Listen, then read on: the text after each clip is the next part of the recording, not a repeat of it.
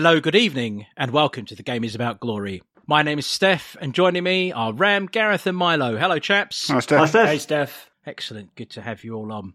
And whatever the ructions, whatever the disappointments, and regardless of the fact our main striker hasn't got much beyond a metaphoric jogging pace this 2021 season, these are starting to once again become happy days at the Lane. In the middle of the week, we found ourselves 5 points off fourth place, 2 games in hand, with the first of those against Brentford, and a manager in Antonio Conte who, despite his masterful media work, is surely eyeing a run into that fourth spot, which he will then guard like a rabid, vicious dog guarding its owner, or something like that anyway. It's fair to say that as reasoned and balanced as we consider ourselves, this pod fully expected today's show to be discussing 6 points across the matches against the aforementioned Brentford last Thursday and then Norwich earlier today. So, we are therefore delighted that we will be able to discuss the 2-0 win over Brentford and today's 3-0 win over Norwich, which, for mathematicians out there, means we won a total of 5-0 this last week. And later on, we will each be expressing what we feel were the ones that got away. Players we were extremely close to signing who in their respective eras might very well have made an enormous difference to our fortunes at that moment in time. But, let's kick off the pod with this week's intro question. Yep, that one where you learn a teeny bit more about us than perhaps you wanted to know. Like the lads did about me earlier, actually. We were just off record. And the question isn't boxers or briefs or even whether you share... anyway, it's what's your favourite hour of the day? And I think I'm going to ask you, Gareth, what's your favourite hour of the day? Kick us off tonight, mate. I'm one of those really irritating people who are morning people, and I really like getting up early in the morning. I've got into a really good habit of going out for early morning runs, and even in the depths of winter, being out at 7 a.m, going for a run. I'm really lucky to have a very nice park right next to us. It's a really embracing time of the day. So, 7 a.m. would be my favourite hour. From up and Adam to Ram, are you up and Adam at that time of the morning? Are you a morning person? I'm more the opposite. I'm more a nocturnal person. I tend to do my best work sort of post 10 p.m. But if I was to nail down an actual hour, I would say at the moment Mrs. Ram is going into her 8th month of pregnancy. So she's as active as she is still. She does require a nap every day. So right now, nap hour is my favourite hour of the day because it gives me an excuse to have a nap under the guise of being supportive. And what is nap hour? It's normally around 4 p.m. That's a very civilised thing, I think, a 4 p.m. nap. Very civilised. And when we speak of civility in these circles, where else do we go to but Milo? Possibly the most civilised of all of us. What's your favourite hour? And happy birthday, by the way. Don't think you're going to get away without saying that. Happy birthday to you. Happy birthday to you. Happy birthday, dear Milo. Happy birthday to you. Woo! You're not allowed to cut this and put it on the floor. Anyway, so what's your favourite hour? Well, funnily enough, I was woken with that sound. My son singing that to me at the very beginning of my favourite hour this morning. I'm an early bird now as well, and I think I'm going to say between 6 and 7. I like early morning. I mean, I was tempted to go between 5 and 6, but I like early morning. So and kind of different. So sat at home having a coffee and reading the papers early in the morning. I really like and just catching up on stuff. But what I was thinking of, so particularly what I really like is early morning walks across cities when everyone's waking up and you're seeing a city getting ready. So when I was younger, it would be when I was coming back from a club and walking across, central London on the way to get a train home and watching kind of London wake up. I really like. Now it's more likely that I'm on my way somewhere and I've got into town early. But I really like watching a city kind of wake up and get ready for the day. And the people you see around early in the morning are different from any other time of day. So people watching very early in the day. I mean, this will be of no surprise to anyone listening or to any of us here on the pod. I'm absolutely the opposite. I mean, how can that be of any surprise? And to the point that I like the small hours so much that one of the greatest memories of small hour brilliance I have is being in New Delhi and walking around New Delhi at 3 a.m. and doing a sort of photo project for myself, because it was completely empty, bar people going for these bizarre, they were going to church or going to mosque or it was incredible. There was a lot of activity there, but other than that, it was empty. And that was such a juxtapose with what Delhi usually is. But I am a small hours person. I sort of wish I wasn't anymore, because I enjoy a good night's sleep. But that being said, I do my best work, same as you, Ram. And our listeners can't see this, but the way my screen is set up, there's me and Ram on one side, and there's Milo and Gareth on the other. It's sort of great. So with that sort of synergy, how can this pod go wrong this week? It won't. Just like the week that was didn't really go wrong, other than with the Ballon d'Or. Harry Kane's rather insulting 23rd place.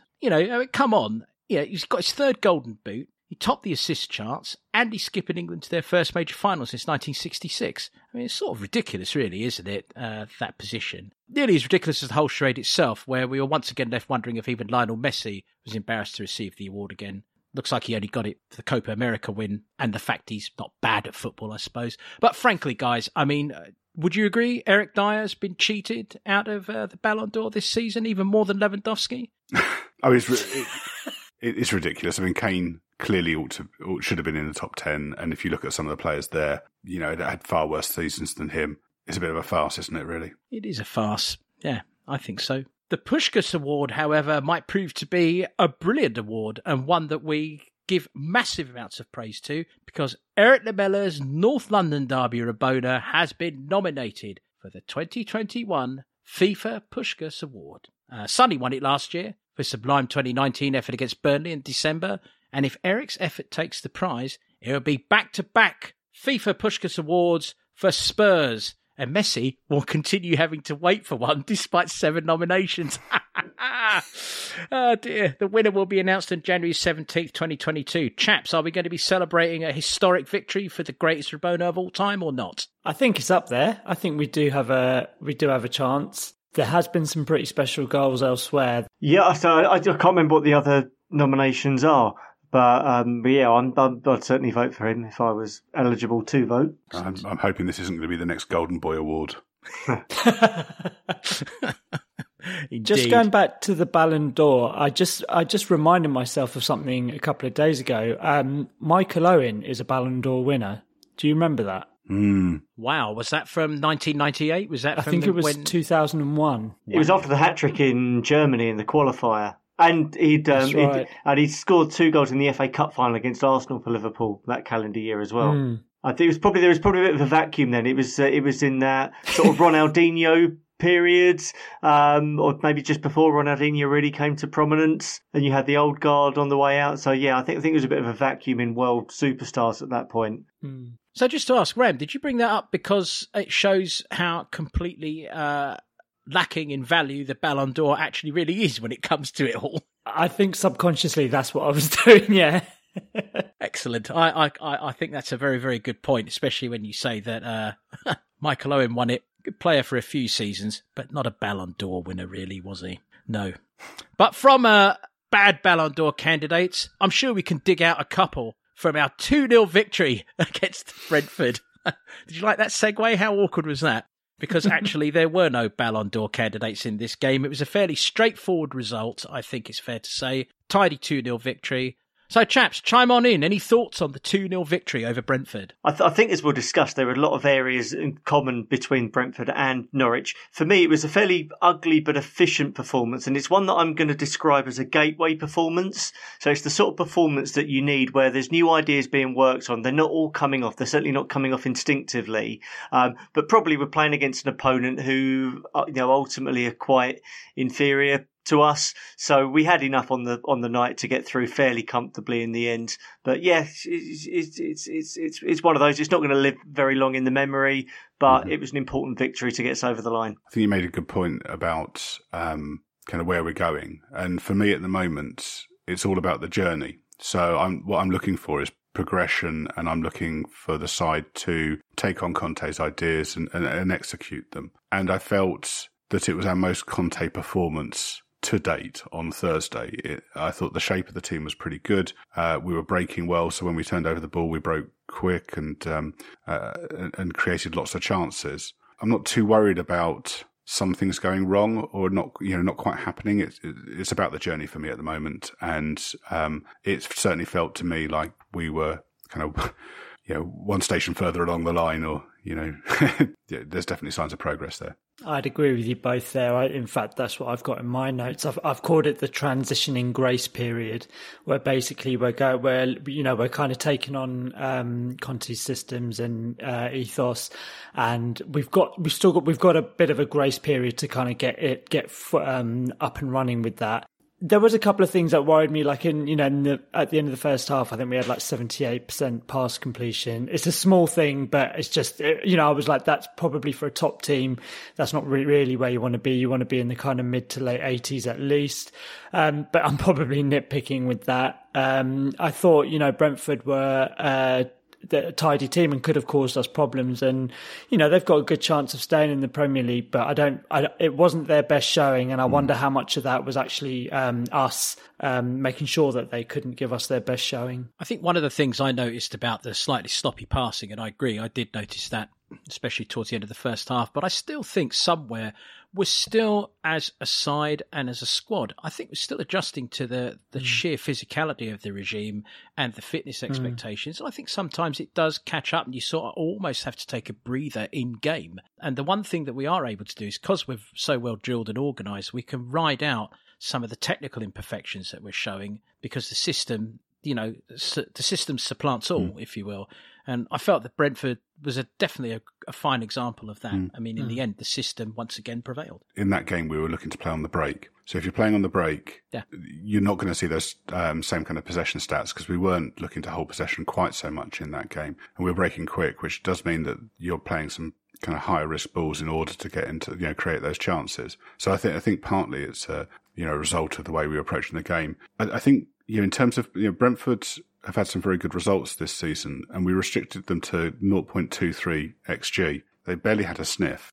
So I think it was a really good, say, controlled, measured performance on the whole. There are a couple of bits that I think might be a concern with some of the better teams we've got coming up, but within itself, I thought it was okay. I agree with that. And I mean, I do think, again, as our fitness grows, our ability to play, that very, very swift, should we say, adventurous pass, counter-attacking football is going to become stronger and stronger. I mean, it undoubtedly will. And also, the more the players see it working, I mean, there is a trust thing here. And I felt that this was a game where I really felt the players was starting to believe that all the hard work they've been doing is coming to something. Do we think that the extra day's training and having a week between games was a factor? And could we see the benefit of an extra day's training? Isn't that what we had with Poch? Didn't he have us kind of, we had the double training sessions on some days and things like that, and it paid dividends, didn't it? I meant with the Burnley game being postponed. So we got Monday was a full training day rather than a recovery day, and it also meant that there'd been 7 days between that and the Mora game. And actually, for most of those players, more than that. We had a load of players. Some players out there had a week and a half off.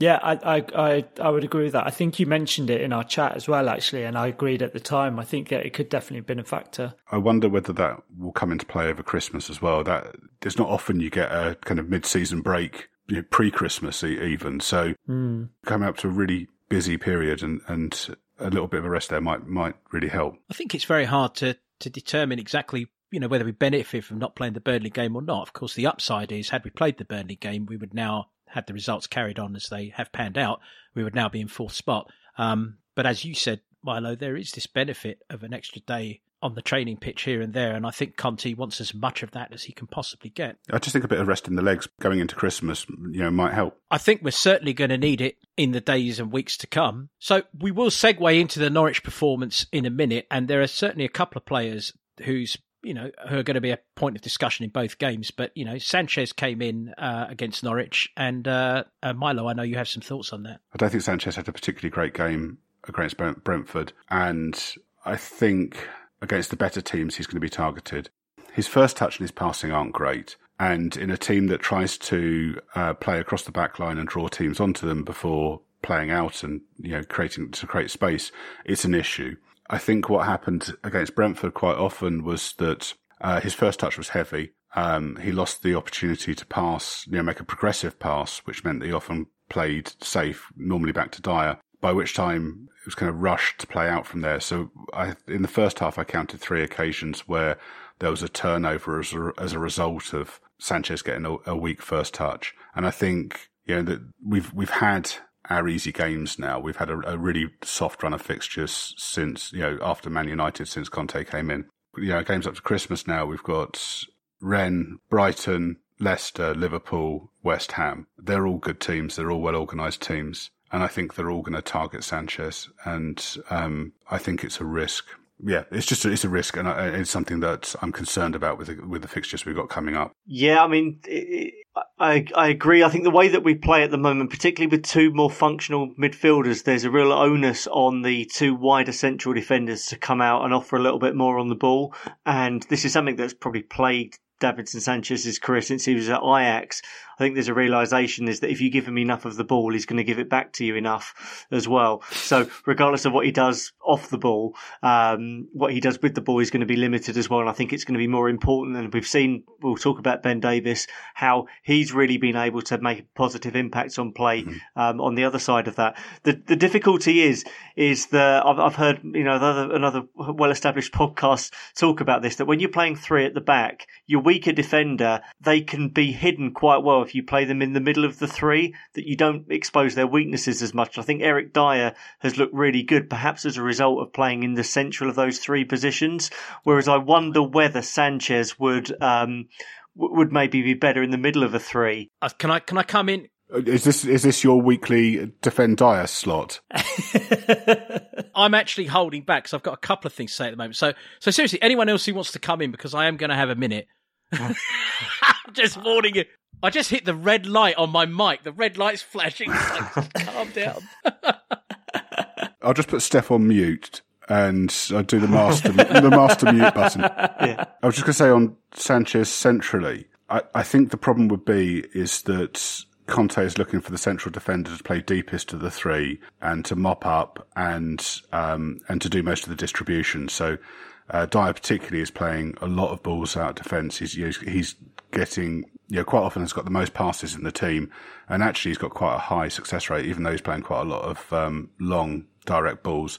And Sanchez doesn't have that in his locker. That's because he actually can pass a football. I'm sorry, I just have to throw this in. There's this I know you're not saying he can't, but there is this misconception out there that he can't pass a ball. He can pass a ball. Anyway, I'm back on mute for a moment. Sorry, carry on. He's actually doing very well in that position. and of the players we've got, I think Conte has said that he sees Rodon as his understudy. There isn't anyone else really who's going to be able to play that role, as proficiently as Dyer has been. And I think Dyer, for me, I think he's probably our player of the season at the moment, and certainly has been the best player under Conte to date. So on Sanchez, I don't want to lay into the guy because I think there's a big drop off in quality between our first 3, first choice centre backs and the 3, understudies. And I think, obviously he got a goal today, and it was his ball out that led to the second goal on Thursday. And it was a nice, kind of looping ball out from defence. So it's not all bad, but I just think he's going to get targeted. And Liverpool particularly are just going to prey on him. They're going to panic him, and they're going to force him to play balls in, and they're going to try and capitalise on that. Just before you come in, Ram, I just want to officially announce to our listeners we have snowballed into talking about the Norwich game as well as the Brentford game. We've sort of found ourselves here in the way that you do sometimes, and I think it's great. The 2 games are very closely related because so many of the players that played in both games are worthy of discussion, and Davinson Sanchez is on the table right now. Ram, you go for it, and I'll come in after you. I think both of you have given me a good segue to go into what I was going to say about Sanchez, which is these last 2 games, he's not been in a situation playing against teams where he could be panicked. We've been generally in control of possession, and when we haven't, we still look comfortable. So I think, as Milo said, once we start playing these teams in the these really high quality teams, that's where we might actually see him potentially come apart, which I don't want to see, but yeah, he does that with Sanchez. I think there's times where he looks great, and then there's times where he really doesn't look like he belongs on the pitch, and and I feel like against the teams like Liverpool, that's where he could fall. That's where we could fall down in terms of where the mistakes are going to come in. I just want to add this. about Davinson Sanchez. 5 goals in our last 2 games. No goals conceded. Teams that are not Liverpool, we agree with that. Teams that are not Manchester City, teams that are not Chelsea. But they're teams that need to be beaten, and they're games that we need to win, and they're important games. And he has been part of a solid understudy group there, who's come in, obviously, off the back of Romero's injury to do a job. And I think overall, he's doing a decent job. Possibly more so than decent. I think he's been pretty good, actually.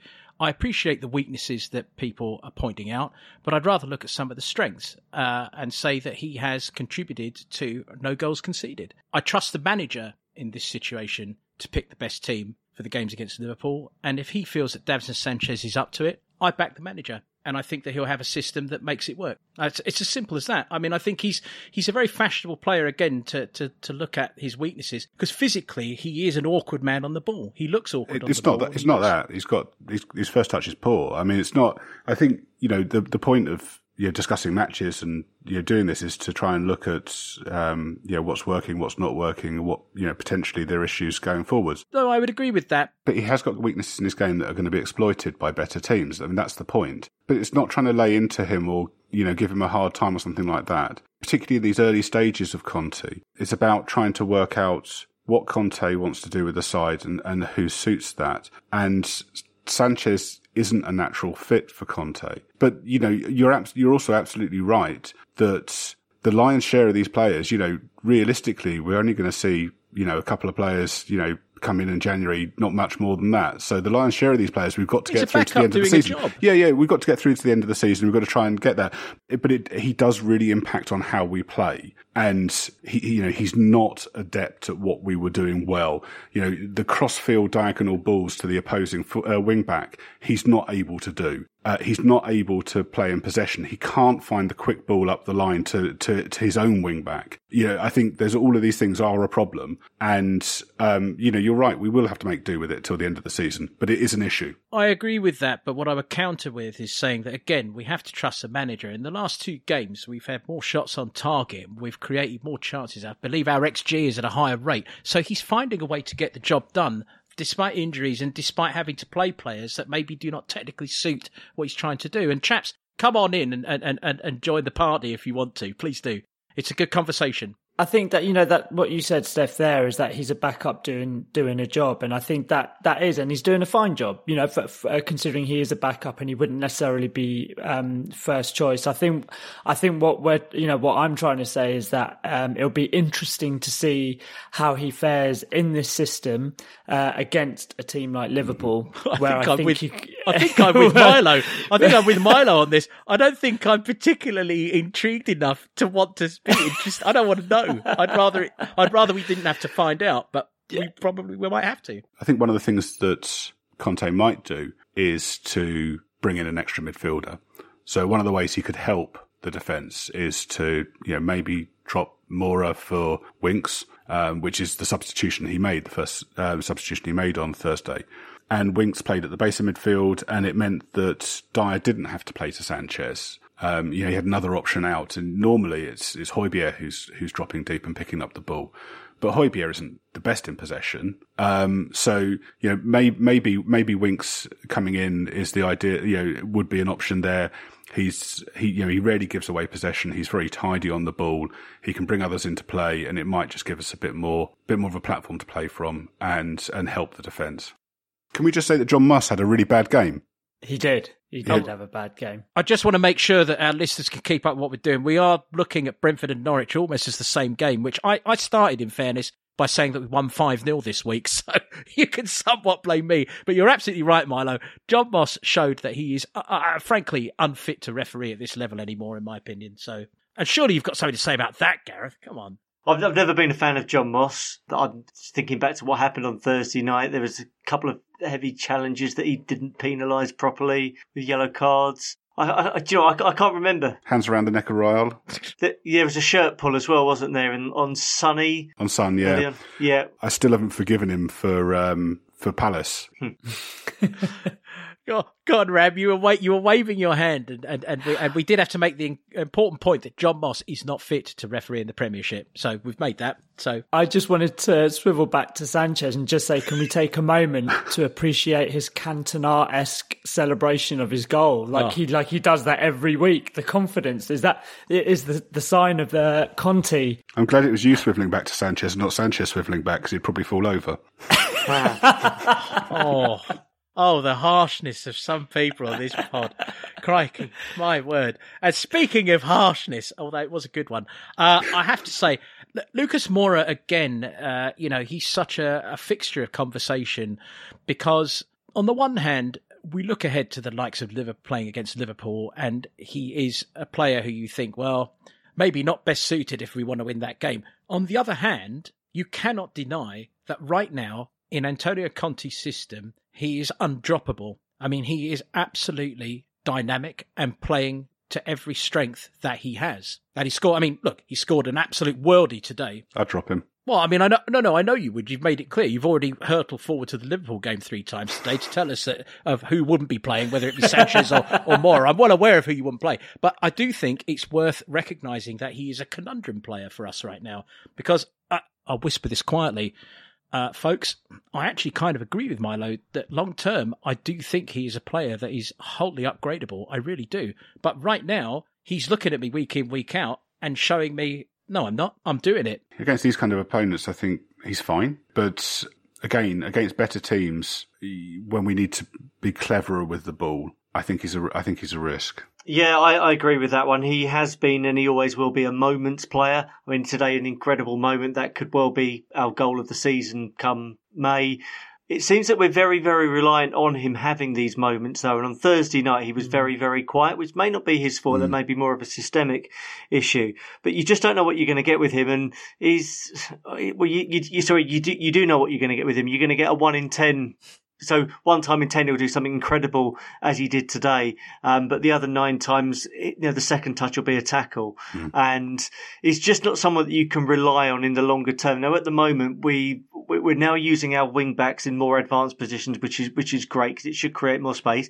I'm sure we'll come on to Kane, but there are some real issues and I've got some real concerns around Harry Kane. So that third forward is really, really key to us. And I think, so in games like this, Lucas Moura can be really, really effective, but you can't rely on him and you can't trust him to be your match winner. Yeah, I think as we progress under Conte, I think that, much like Sanchez, I think, Moura will get more found out in this system.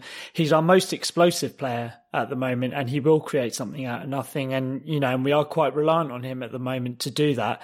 But I think once the squad as a whole finds its feet within the system, I think that's where we'll start to see more of the reverted Lucas, which is, a decent squad player, but definitely not a starting 11 calibre. So that was his first goal in 23 Premier League games today, the first one since scoring against Burnley back in February. He scored in the Cup since then, and the Villa game, he was maybe a bit unfortunate because if Matt Targett hadn't put it into his own net, then Lucas Moura would have done. But still, you look at that as an overall stat, and for a player who's we're going to be so reliant on, if he's only going to score once every 23 games, that's an issue. That's an insane stat. I had no idea that was the last time he scored the Premier League goal. He's never been prolific, though, has he?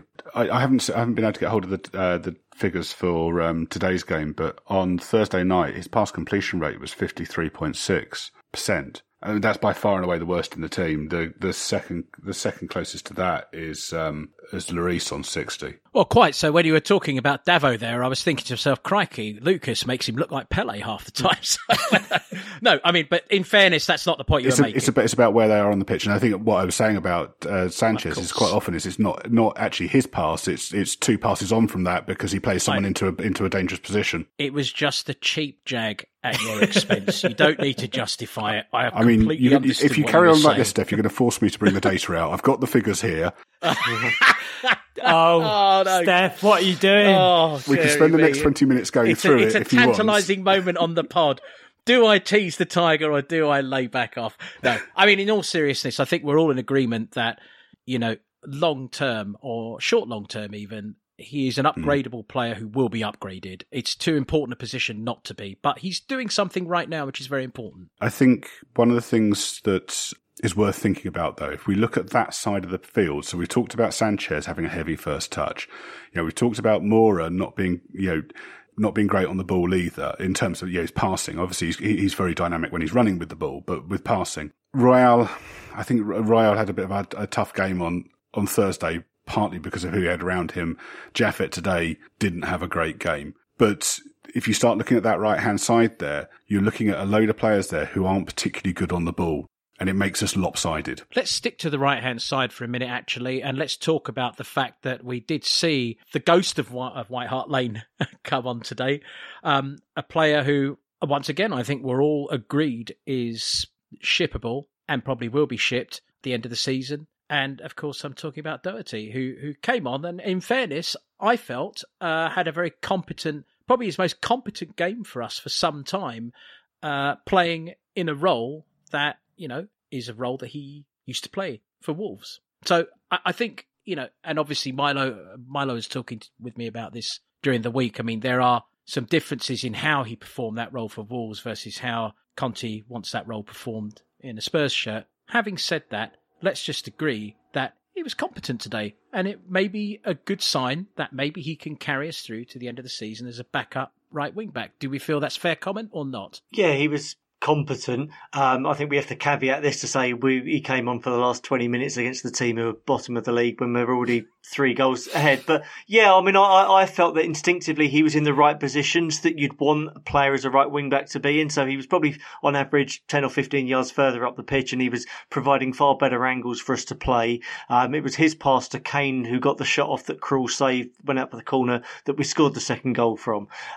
So he must have been doing something right.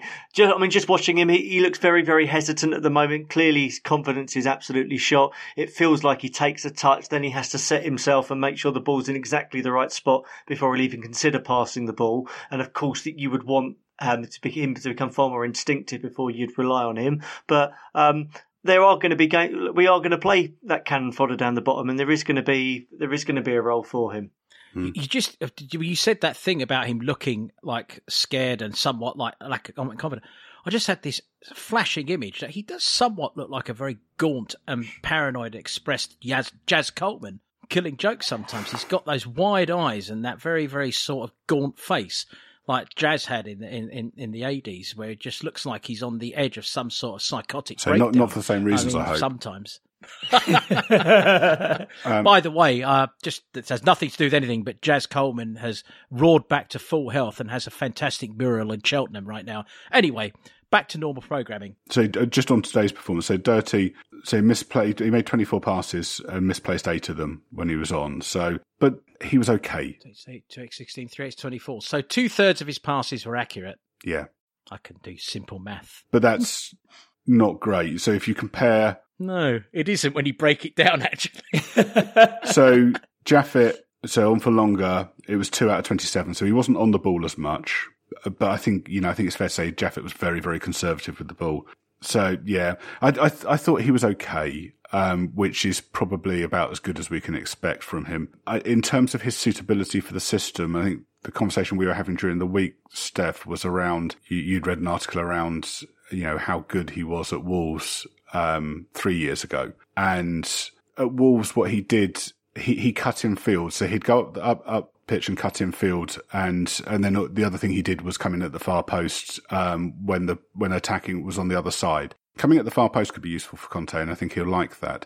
Cutting in field is an issue, particularly on that right side, because Moura cuts inside. And what Conte wants is he wants the 5 channels, vertical channels on the pitch occupied, so to stretch a defence. So if Doherty cuts inside, he needs someone else to go outside, and Moura can't do that. It might work if you had Lo Celso there. That might work. Brian might be able to do it. Bergwijn possibly, but you're struggling a bit. There isn't anyone really who's natural at that. And what he wants is the fullbacks on that side. I think you need someone who can go down the line and get a ball in, and that's not really Doherty's game. But if we're setting the bar at capable understudy until May, then possibly. I think I thought he was, he was okay when he came on as well, without being spectacular. I do wonder how much of that maybe elevated him just because of Jaffett's performance, which admittedly it's not his favoured position. And I made the point earlier that it felt like in a standard right back position, Jaffett gets forward much more than today when he had actual licence to get forward, and he didn't want to go past that halfway line. So Doherty coming on and pressing further forward probably elevated him, into seemingly having a better performance than maybe he did. I did notice a few times though that he did get himself into some good positions out wide, and he was calling for the ball 3 or 4 times and no one passed to him. Again, whether that's just they didn't see him, whether that's a lack of confidence in him. But he did try and cut inside a couple of times and get the ball there, as you said, Milo. And I found that it crowded that area, and we didn't have the outlet on further wide. And it was very noticeable those channels that you talk about in Conte's system. It was noticeable when he came in that we suddenly had nothing on that right hand channel. Yeah, it makes it easier for the defence basically because they've got less space to defend. So we've covered the right. Let's go to the left.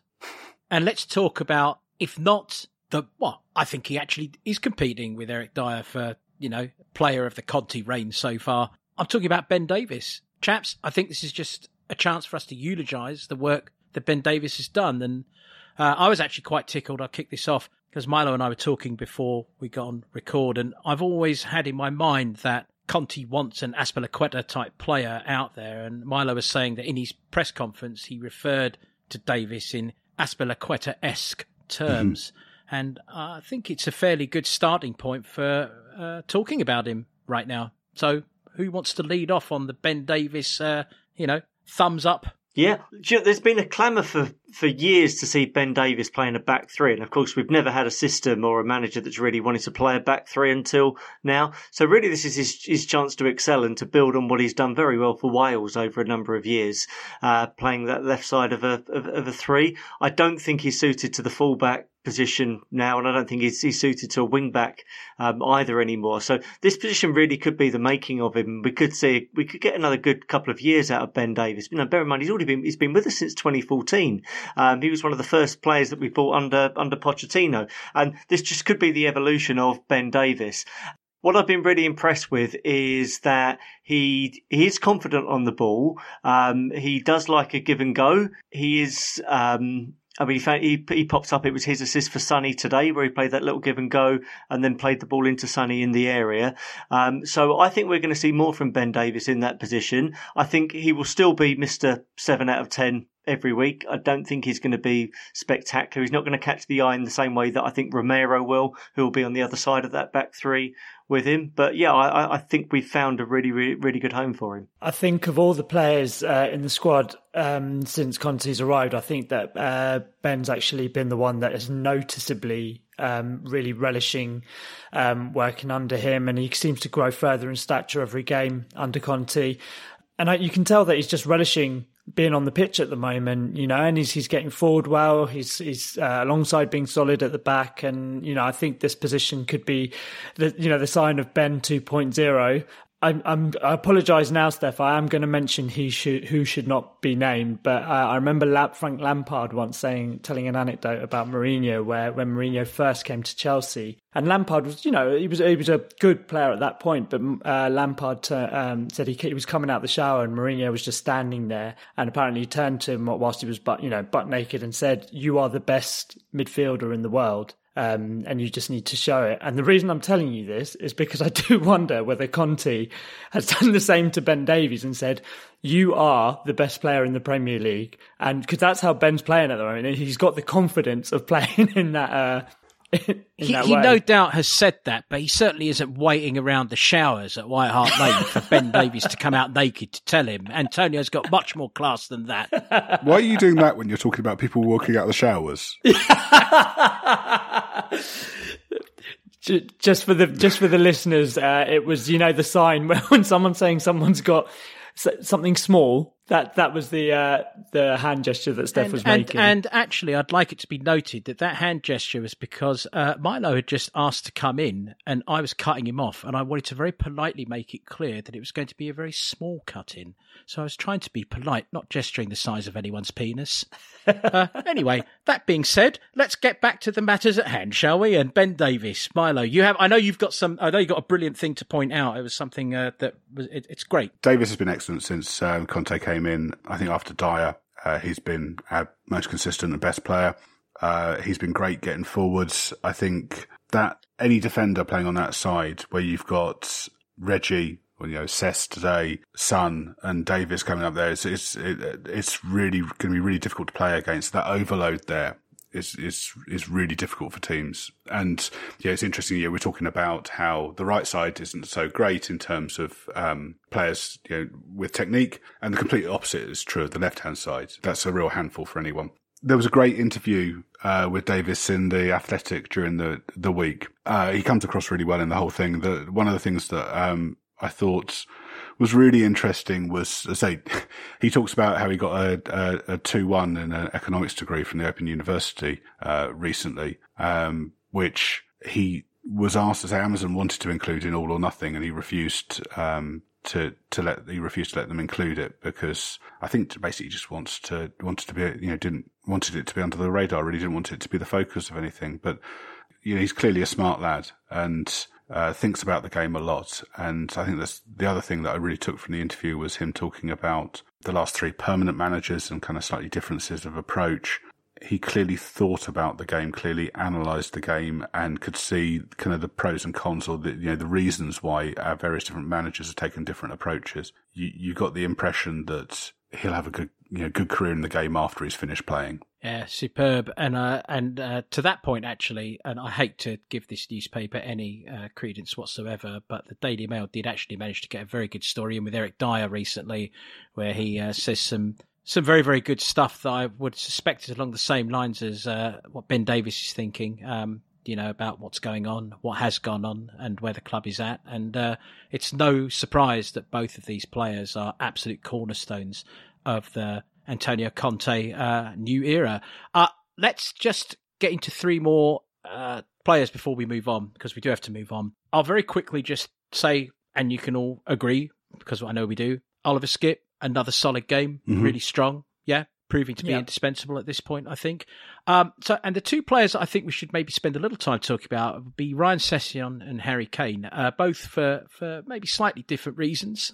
Let's talk about young Ryan first, who, for my money, played his most confident and certainly self-assured game for us since he arrived from Fulham. I think it could. I mean, if it seems like Reguilon's not going to be, it wasn't too serious today, I think it could have been just a nice stroke of luck that maybe he went off today and Cess came on and showed us what he can do as a very reliable backup. I thought he was really bright. He got forward well. He tracked back. He was always looking to make something happen. And, I think it would do his confidence the world of good, because obviously he was sent off in the Europa Conference League, and that would have been quite a setback for him mentally, I think, especially as he's trying to stake a claim within the squad. I don't think he did his chances any harm today. And he was basically doing the things we expected of him when he came in, and I think he'll be a reliable backup for Reggie. I think there is a difference in quality at the moment for sure, but in terms of his showing today, I think it could have been a bit of a stroke of luck, and maybe Conte seeing something in him as well. Good performance.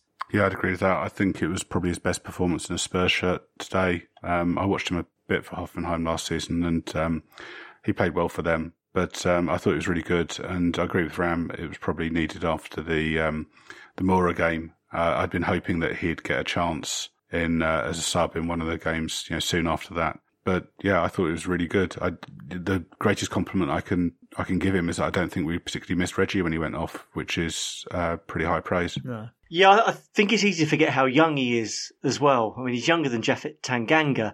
I mean, it won't be a moment he'll particularly savour, but when he was sent off against Mura, I mean, just with a close-up on his face, you realise how young, he's essentially, he's still a kid here, and he's got a lot of football still in front of him. And look, he's not going to go on, I'd be very surprised if he goes on to achieve the things that Gareth Bale did, but just remember how the similarities between Bale's career at Spurs when he first came in, initially played a few games, then really drifted away. He was completely in the periphery for a long time, and no one really thought there was any future for him at the club. And so they were at a similar age at that time as well. So he needs to get some games under his belt. He needs to feel that he's got a manager who believes in him, and that the players around him trust him as well. But let's look positively to the future for him and hope that what we've seen today is the start of something really good for him. And I agree with all of that. And we move now to, well, he's a talking point for most weeks. He's been a talking point all summer, and he somehow still continues to be a talking point.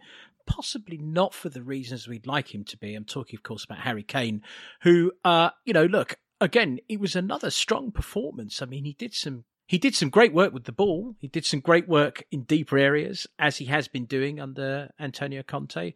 But at the critical times, when you expect him to really seal the deal and score, once again, his touch has deserted him. And just before you guys come in and give your thoughts on this, I wanted to ask if anybody else feels. I think he looks a little skinnier than he has for a long time. And I'm wondering if he's sort of adjusting to his own physicality and again the training regimen. I mean, is there anything in that, or am I just seeing things that don't exist to justify the fact he's just woefully off form? I haven't noticed anything particularly different with his physique.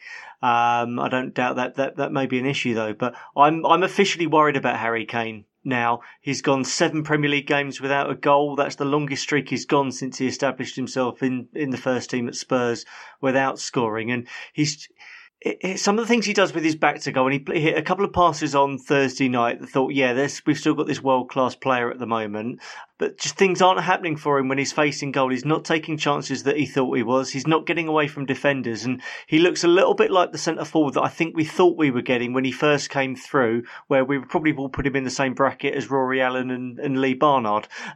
Now, he's got enough credit in the bank that, he could go the rest of the season without scoring another goal, and he's still going to be on our team sheet, quite rightly so, on the first game next season if he continues to be a Spurs player.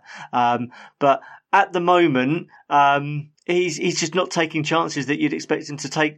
The Harry Kane of last season, the Harry Kane of the last 6.5 years would have scored 4 goals in the last 2 games with the chances that he had. And I think it's gone on long enough now over a period of 7 games where you think maybe he has passed his peak now. All great strikers stop scoring goals and stop taking chances at some point. And there's now a growing concern in the back of my mind that maybe this is just Harry's point that he's reached. And he's reached it earlier than we thought he was going to. I don't know if I'll agree with you, Gareth, in that I am worried about him. I don't know if I can go as far as to say that this is, we've hit peak Kane and he's now on the downward spiral. He's definitely not sulking anymore. He is trying. And I think what he's getting away with at the moment is the fact that on most match days, he's still one of, if not the best player on the pitch in terms of pure quality. But I am worried about the chances that he's missing, and there, some of the decision making that is going through his head at the moment. It's not the Harry Kane I know, and I said this in a previous pod. I know I hold him up to a much higher standard that he set himself. And I was happy to go along with that. Well, he's just off form, but when was the last time Harry Kane was this off form for any period of time like he is at the moment? So I don't know whether it's he's on the way down, but I wonder whether this is quite a strong statement, but whether his time at Tottenham might naturally be coming to an end, and this is what we're seeing. I'm not particularly worried. I mean, on his weight, Steph, I felt that he's looked a little heavy for the last couple of seasons, and certainly at his peak under Poch, he was very, very trim, and I don't think he's looked that. So if he is losing weight, I can't say I've noticed, but if he is losing weight, then I think that would be good. I think a leaner Kane will be a sharper Kane. Looking at his stats over the last couple of games, I think they're improving. I think he had 5 shots today against Brentford.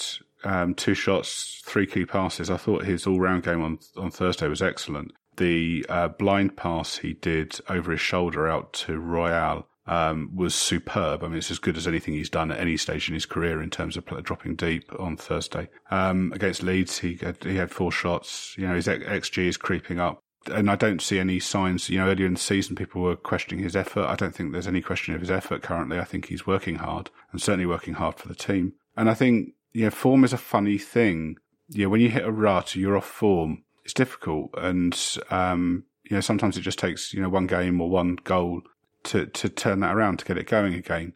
So I think it'd be a mistake to write him off too early. I think people, pay too much attention to, short runs of form or, go to extremes about talking about players, whether they're, great or rubbish or, arriving or finished based on a small number of games. And I think, if he's doing the right things, I think the goals will come. And I think he's doing the right things at the moment. Well, just to ask you before we go to Ram, at what point would you be concerned with his lack of form?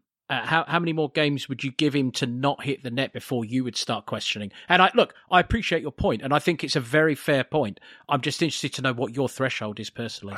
I'd play him to the end of the season unless we bring in a striker in January because we haven't got anyone else.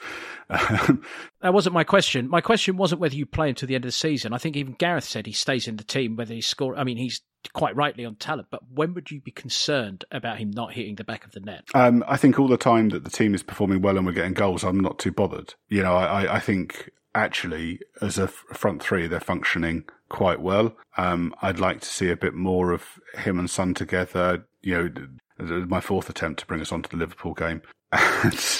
I'm interested to see this whilst not committing to a moment statistically when you'll be worried about Harry Kane not scoring goals. You have to get that in. But anyway, I think if the team are playing well, he's performing his role within the team, and we're scoring. I'm not too bothered where the goals are coming from. But I think that if he carries on doing the right stuff, then he will get goals. It will happen. But Myla, his role within the team ultimately is to score those goals. And as of this season, we're not scoring enough goals, bar like today. And, we scored 5 this week. But until then, that's not what's been happening. So what I was saying is that, as long as we're scoring goals, which we are, and I'm talking about since Conte came in, and his role is different now to what he was doing under Nuno. So as long as the team is functioning and he's playing well within that, then that's fine. Obviously, I want him to get goals, but I think if he carries on doing the right stuff, he will get goals. It will happen. His goal scoring form, outside the Premier League is pretty good this season. And I know some of that stat padding with England, but he's scored he's scored quite a lot of goals this season. So, I think it's just one of those things. I think form is a really funny thing. It's a discussion I'd like us to have on here one time about form, because I think it's fascinating.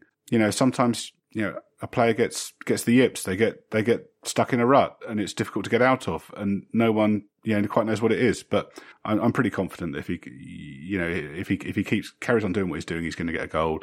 And I think it will turn around pretty quickly when he does. I think to find some middle ground with you on that, obviously last season he was, golden boot and he got the most assists as well. So it's such a stark contrast to this season and what happened in the summer. So there's a lot of things going on around, his performances for Tottenham that aren't necessarily as clear as mud to, to us as it might be to him and the rest of the squad. And you're right, he is, that pass in the last game in Brentford, that was just majestic. But I think ultimately for me, Kane is a goal scorer, and he scores goals from every single position in every way imaginable. He's a world-class goal scorer. So I think for me, I just want him to go back to being a world-class goal scorer. Mm-hmm. Yeah. I mean, the other thing that I've got to drop in there about Harry Kane is that he, and perhaps the reason why he's on the decline or he's regressed, is just the sheer amount of football that he's played year in, 12 months a year for the last, 3 or 4 years now, probably off the back of certainly the World Cup in 2018, and the emotional toll that undoubtedly and the way that affected him through what happened with England in the summer. So he probably is due a good 2 or 3 months off at some point, which he just hasn't had this year. But it's very interesting that you say that, Gareth, because Eric Dyer in that Daily Mail interview today was saying that the hangover from losing the Champions League final was massive. to the point that it just continued into the following season. It was like, you didn't have any time to almost grieve over it. You kind of had to get on with it, which quite rightly you would. And so to your point, it's very, very fair that, Harry Kane got so close to winning the Euros on top of all that football. By the way, the pass we're talking about against Brentford, that is the pass that he played against Seattle all those years ago in Poch's first ever game. It was that ball, and that was the one where we all looked at him and like, Christ almighty, there is a fucking player there. And it would serve us well to remember, of course, that there is still a tremendous player in there, and he will come back, I'm sure. But when he missed that chip, it was just, It was a fair way out, though. It's the third time he's gone for a goal like that in this season, isn't it? He seems to be trying for those more and more. So, yeah. Anyway. I really hope that it's going to be tough in January as to whether we can do it, but I really hope that we can bring in his long-term successor in January and that they've got kind of 6 months to bed in. If we can get Vlahovic in January, I think that lifts the weight off him a bit. He's got 6 months to settle, and then we're in a position to try and sell Kane in the summer. Potentially bring in another striker, so we've got a bit of cover there and a few more options. All right. So just to round this off, if we can, chaps, let's just also say Sonny once again. Another strong performance, and generally speaking, we have to be satisfied with this last week at Tottenham Hotspur Football Club. Today's performance again. Spurs 3, Norwich 0. Yep. Lucas Sanchez's son. When was the last time we scored 3 goals in a game and Harry was not on the score sheet? That's one for you statisticians out there.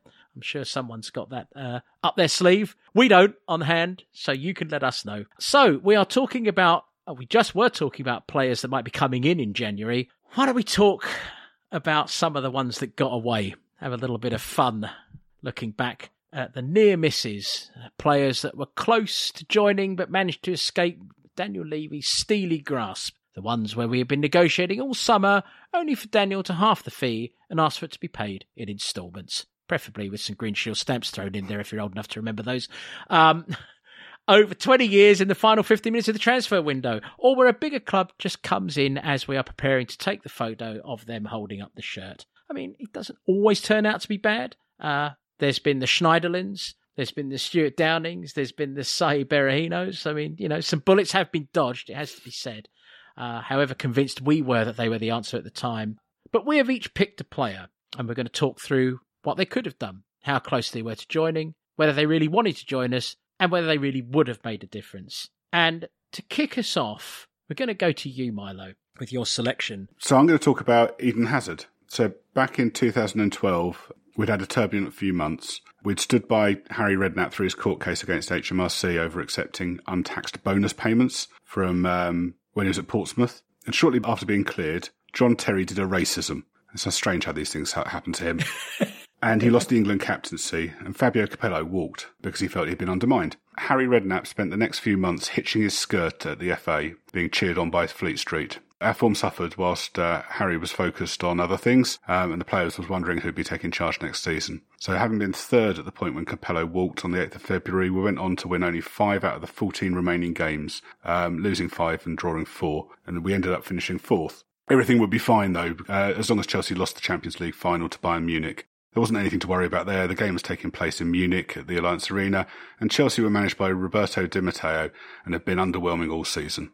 Chelsea ended up winning 4-3 on penalties after the game was drawn 1-1. Hazard had been courted by both clubs and made it clear that he wanted Champions League football. So Chelsea winning the Champions League meant that 4th place in the league ended up being a Europa League position for the first time. And so something so unjust, UEFA changed the rules after that. That summer, we lost Modric, Rafael van der Vaart, Nico Kraniar, and Hazard would have been an ideal replacement for any of these and would have been very well suited to incoming manager AVB's style. So at the time, Harry said, I went to France, met Hazard in a hotel room. 3 hours I was with him. That's probably why he didn't sign. And Hazard said, it's true that Tottenham tempted me because it was a young team which was 3rd in the league. So unfortunately, the end of the season didn't go well. They didn't reach the Champions League, which tipped the balance. He said nobody was really a fan of Chelsea's game that season. And then he goes on to say about the kind of some of the other players that Chelsea were looking to bring and basically how not finishing in the Champions League made all the difference. I think we look at those players that, if you put him in place of Kranjčar or Van der Vaart, that's really setting us up for quite a way forwards, quite a long time after that.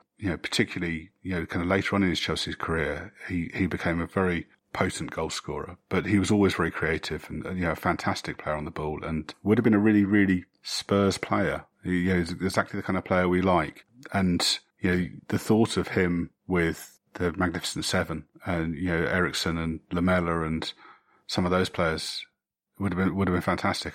So, later on, Poch would have loved him. Is there any truth to the rumour that Harry spent the whole of their meeting calling him Mickey Hazard? Could that possibly be a reason he thought, I can't be having this?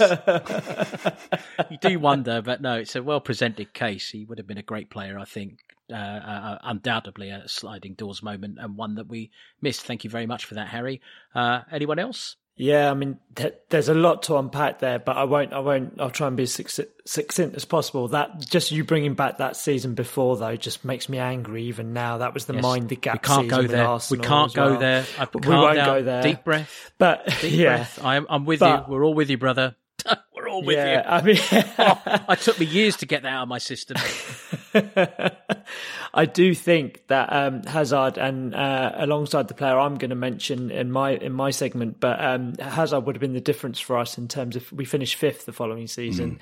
That we could have signed him, that we would have finished in the top four. He was that much of a difference maker as a player. And just to go even further forward in our sliding doors moment, if we had signed Hazard, there wouldn't have been his 2 goals in the Battle of the Bridge, and we could probably we probably would have had Premier League title on our hands as well. Sorry. Gareth, anything?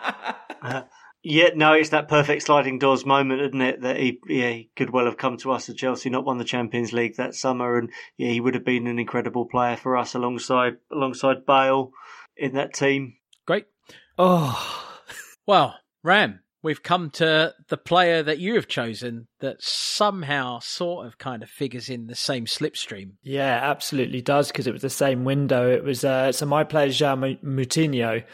But for some missing details and a wayward fax machine, we were literally minutes away from signing him, and he definitely wanted to come to us, and it seemed like he was really excited to. He's even spoken about it in the latter years about almost joining us. Milo's already given the background. We finished fourth the season before, but lost out due to Chelsea winning the competition. In that window, Luka Modric left us for Real Madrid, which left a gaping hole in our midfield, as well as Van der Vaart. And Kranjčar for that matter. And I think Moutinho at this time would have been an almost like-for-like replacement with Modric. Exquisite range of passing, an eye for the assist to the assist, and the way he created space for himself and was a few steps ahead of the rest of the field. Overall, just an exceptionally gifted player. We finished that season in 5th place in AVB's first season. It was our highest ever points tally, though, at the time, 72 points. With Moutinho, I think he could have made the difference in us finishing top 4 in the same way Hazard would have.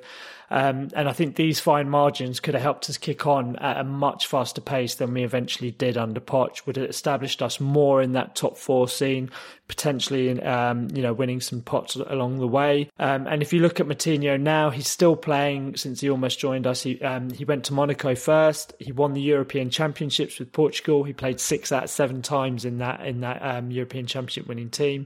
And he's still turning out impressive performances for Wolves right now in the Premier League. He was their player of the season in the 1920 campaign. So whether or not he would have used us as a stepping stone from to go to a bigger club at the time, I don't know, but I feel like he would have been a difference maker. The floor is yours. I think on both of those players, I think the other thing we need to bear in mind is kind of AVB and kind of how it ended, and him. I'd say the following season kind of retreating into his shell and kind of withdrawing a bit. And I think maybe if he'd had players that suited his game and the players that he wanted, maybe that might not have happened. Oh, Moutinho was the one that he demanded. He absolutely banged his fists on the table and said, I want him. He's the guy I want. I mean, and he didn't get him. And it's hard to not think that from that moment on, his relationship with Daniel was only going to go in one I direction. mean, I think with Moutinho, it was down to, if there was an extra half an hour of the window, it was done. But we are back at Daniel's transfer dealings, aren't we, in a sense? I mean, if you know your manager wants a player, get it done before you go down to those fine margins. I mean, isn't that surely what we're saying? It was so last minute, and I feel like it didn't have to be either. And it was the point, if I remember correctly, on Sky Sports News, even the ticker, there was talks of, Moutinho's done. Oh, maybe it's not done. No, we think it's close. It's done. It's signed. He just needs some details. And then, it went all the way through. And then it just suddenly was like, no, actually, we missed out on him. Yeah. I mean, so then looking at who did play for us that season, we had Scott Parker played 21 league games that year. Tom Huddleston played 20. Sandro played 22. Jake Livermore played 11 times as well. And certainly the first three of those are all players I think we really like at Spurs, but Moutinho was on a different level to all of them at that point in his career. Yeah. And you're absolutely right, Ram. You look at the small margin there. We got 72 points that year. I think you put Moutinho into that midfield, that point tally becomes 75, 76 points straight away. So the only thing just to point out, though, is that the player we did eventually sign that window was Moussa Dembele. And let's not forget that it probably took between AVB and even Pochettino 3 years to work it out to use him properly. But perhaps if Moutinho had come in, we wouldn't have had Dembele in, who was such a huge part of our midfield in the great peak Pochettino years. But I am tickled by the concept that actually with those two players, we might have ended up with closer to 80 points and maybe winning the league. But having said that, let's move on, Gareth, to your selection, which is a name of intrigue, magic, and oh my word, there's a story here. Yeah, so I'm talking about Rivaldo, the Rivaldo, by the way, who very, very nearly joined us in 2002. Now, do you know, the more I've read up about this, the more I think we probably dodged a bullet here. However, let me give you some background. So summer 2002, Glenn Hoddle was the manager. We'd lost in the League Cup final that year, and we'd finished typically in around mid-table. We didn't have much to spend, and we had a very ageing squad. So our attack, or our forward line, was Teddy Sheringham, who was mid-30s, Les Ferdinand, who was only a couple of years younger, Stefan Everson and Sergei Rebrov, who I think we both appreciated weren't going to score enough goals for us. And then we had Gus Poyet in attacking midfield, who as well was in his 30s. Now, 2000, it was a really embarrassing summer for us. I mean, more so because Arsenal had just won the double that year as well. But we couldn't sign anyone. We desperately needed forward players, and we couldn't sign anyone. We had a guy called Kubo. There you go. There's a name, a blast from the past here, who we'd taken on trial and had impressed several times for us in pre-season. But that was the height of our capabilities at the time, was attracting Kubo to come and play for us, who ultimately wouldn't. Now, of course, 2002 was the time before Twitter and social media, and there was a few good chat forums out there, including Glory, of course. But what it meant is you weren't really privy to this information unless it was in the mainstream media. So, much to our surprise, this news broke that Rivaldo, who was at the peak of his powers at that point, he'd been a part of Brazil's World Cup winning team in 2002. He'd scored against England in the quarter-final. He'd laid on one of the goals for Ronaldo in the final. He was a 1999 Ballon d'Or winner as well. And his contract had run out at Barcelona and was looking for a new club. And so, totally out of left field, Glenn Hoddle revealed that Rivaldo had written the club a letter to say how personally touched he was by the offer that had been made to him, but ultimately he decided to go to AC Milan, who I think had chucked a couple of noughts on the end of the monthly salary for him, and ultimately offered him a place in the Champions League, where he'd go on to win the competition the following year for them. But yeah, this letter from Rivaldo, actually, it became a source of mockery amongst Spurs, amongst our rivals, as you can imagine. So you almost signed Rivaldo, or you almost signed a player. But had we signed Rivaldo, I don't think it would have done much for us on the field long term, because actually he produced some very disappointing numbers at Milan. He scored 5 goals in 22 games and had his contract ripped up within 15 months of joining there. But it would have been the spectacle. So his signing, it would, as a name, it would have been on the same par as when we'd signed Klinsmann 8 years before, and probably Ozzy Ardiles a few years before that. So it would have put a smile on a lot of Spurs fans' faces. But ultimately, we ended up signing Robbie Keane at the end of that window, who I think we'd appreciate. Whilst he was never on the same level as Rivaldo in technical ability, there was some real longevity in Robbie Keane's career, and I think Rivaldo would have been a huge disappointment had he ended up in the lily white shirt. The psychological damage of that letter, it made us the butt of a lot of jokes, didn't it? Yeah, I think we were also close to signing Morientes that summer. I can remember Glenn Hoddle coming out in a press conference during pre-season saying that he's spoken to Morientes, the boy really wants to come and play for us, and of course it didn't happen in the end, and we had egg on our face again.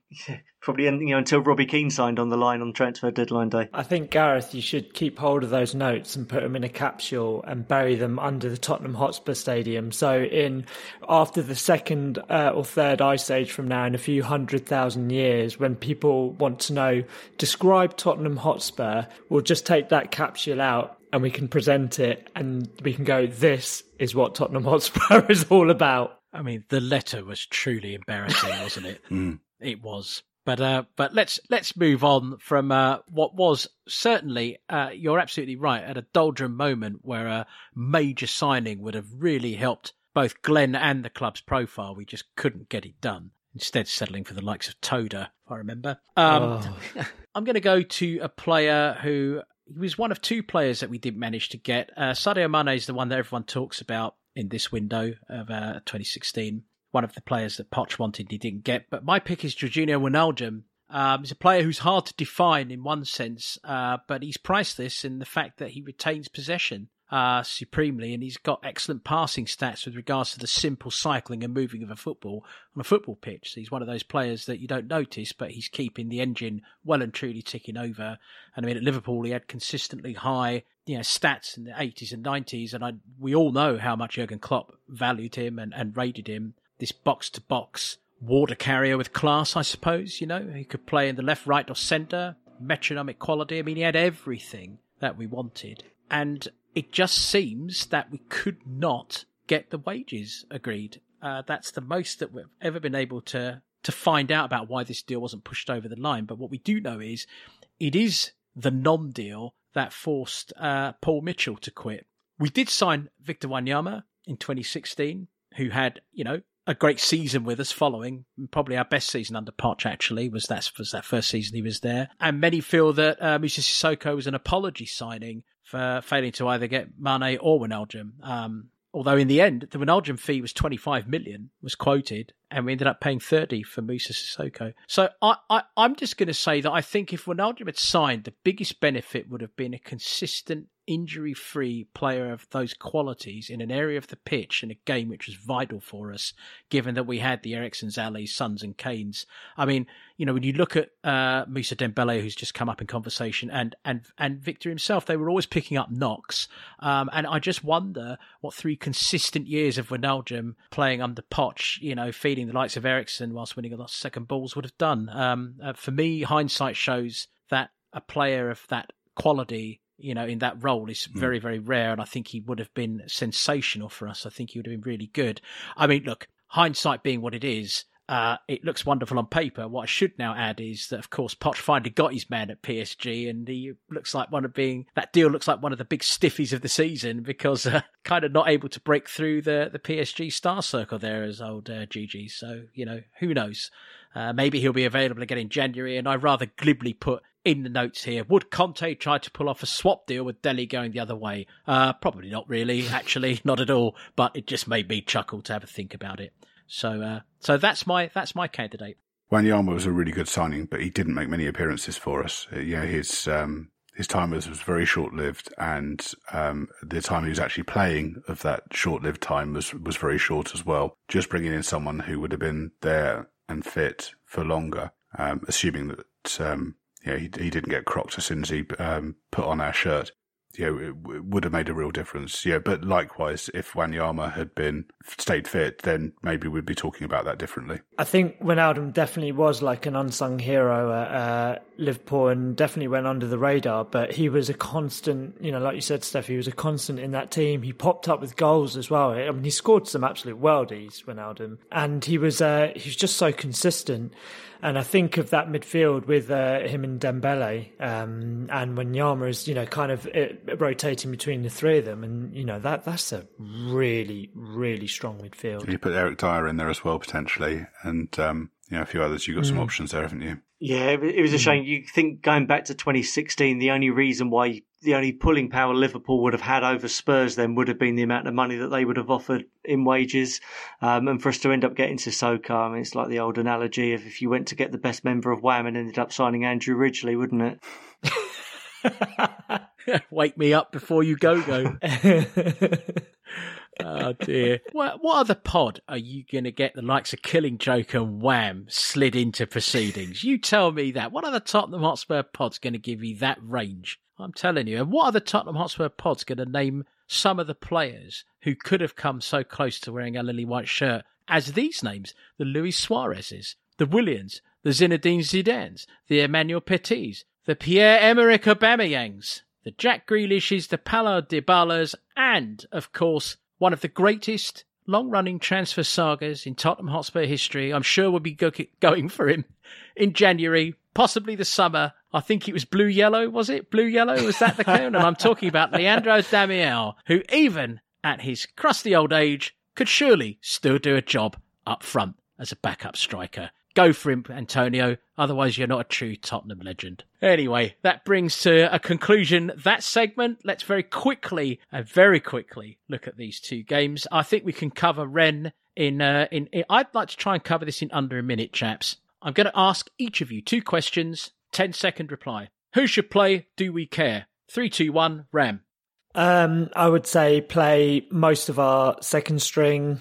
I don't care because I think we've got a chance for top 4. Milo? Ditto. Gareth? Yeah, I don't care. I think we will win because I think Rennes have already topped the group and I think they've got bigger fish to fry in their domestic games next Sunday. I think we'll win, but I think Vitesse will beat Mura quite heavily anyway, so therefore we'll go out, and I don't think that's a bad thing. I'm with you, Gareth. I hope that happens. And I'm also with you, Milo. I don't care. And I'm also with you, Rem. I don't care. So I know that that's most un-Spurs-like, but before anyone starts bleating on about it, think about this carefully. Look at where we are in the table. Look at the fact that the 4th spot is wide open and there for the taking. And think about the leaps and bounds we are going to take if we can have those spare times to train and do things properly and get that 4th spot. I'm just thinking about Gareth, and he wants a Saturday 3 p.m. kickoff, and the only way that's going to happen is if we get kicked out of Europe. So it's just I'm just thinking of Gareth. Your birthday benevolence is just stunning, and it illuminates this show. How pleasant and kind of you. He hasn't got over Norwich wearing a chain shirt today, so something's got to go his way.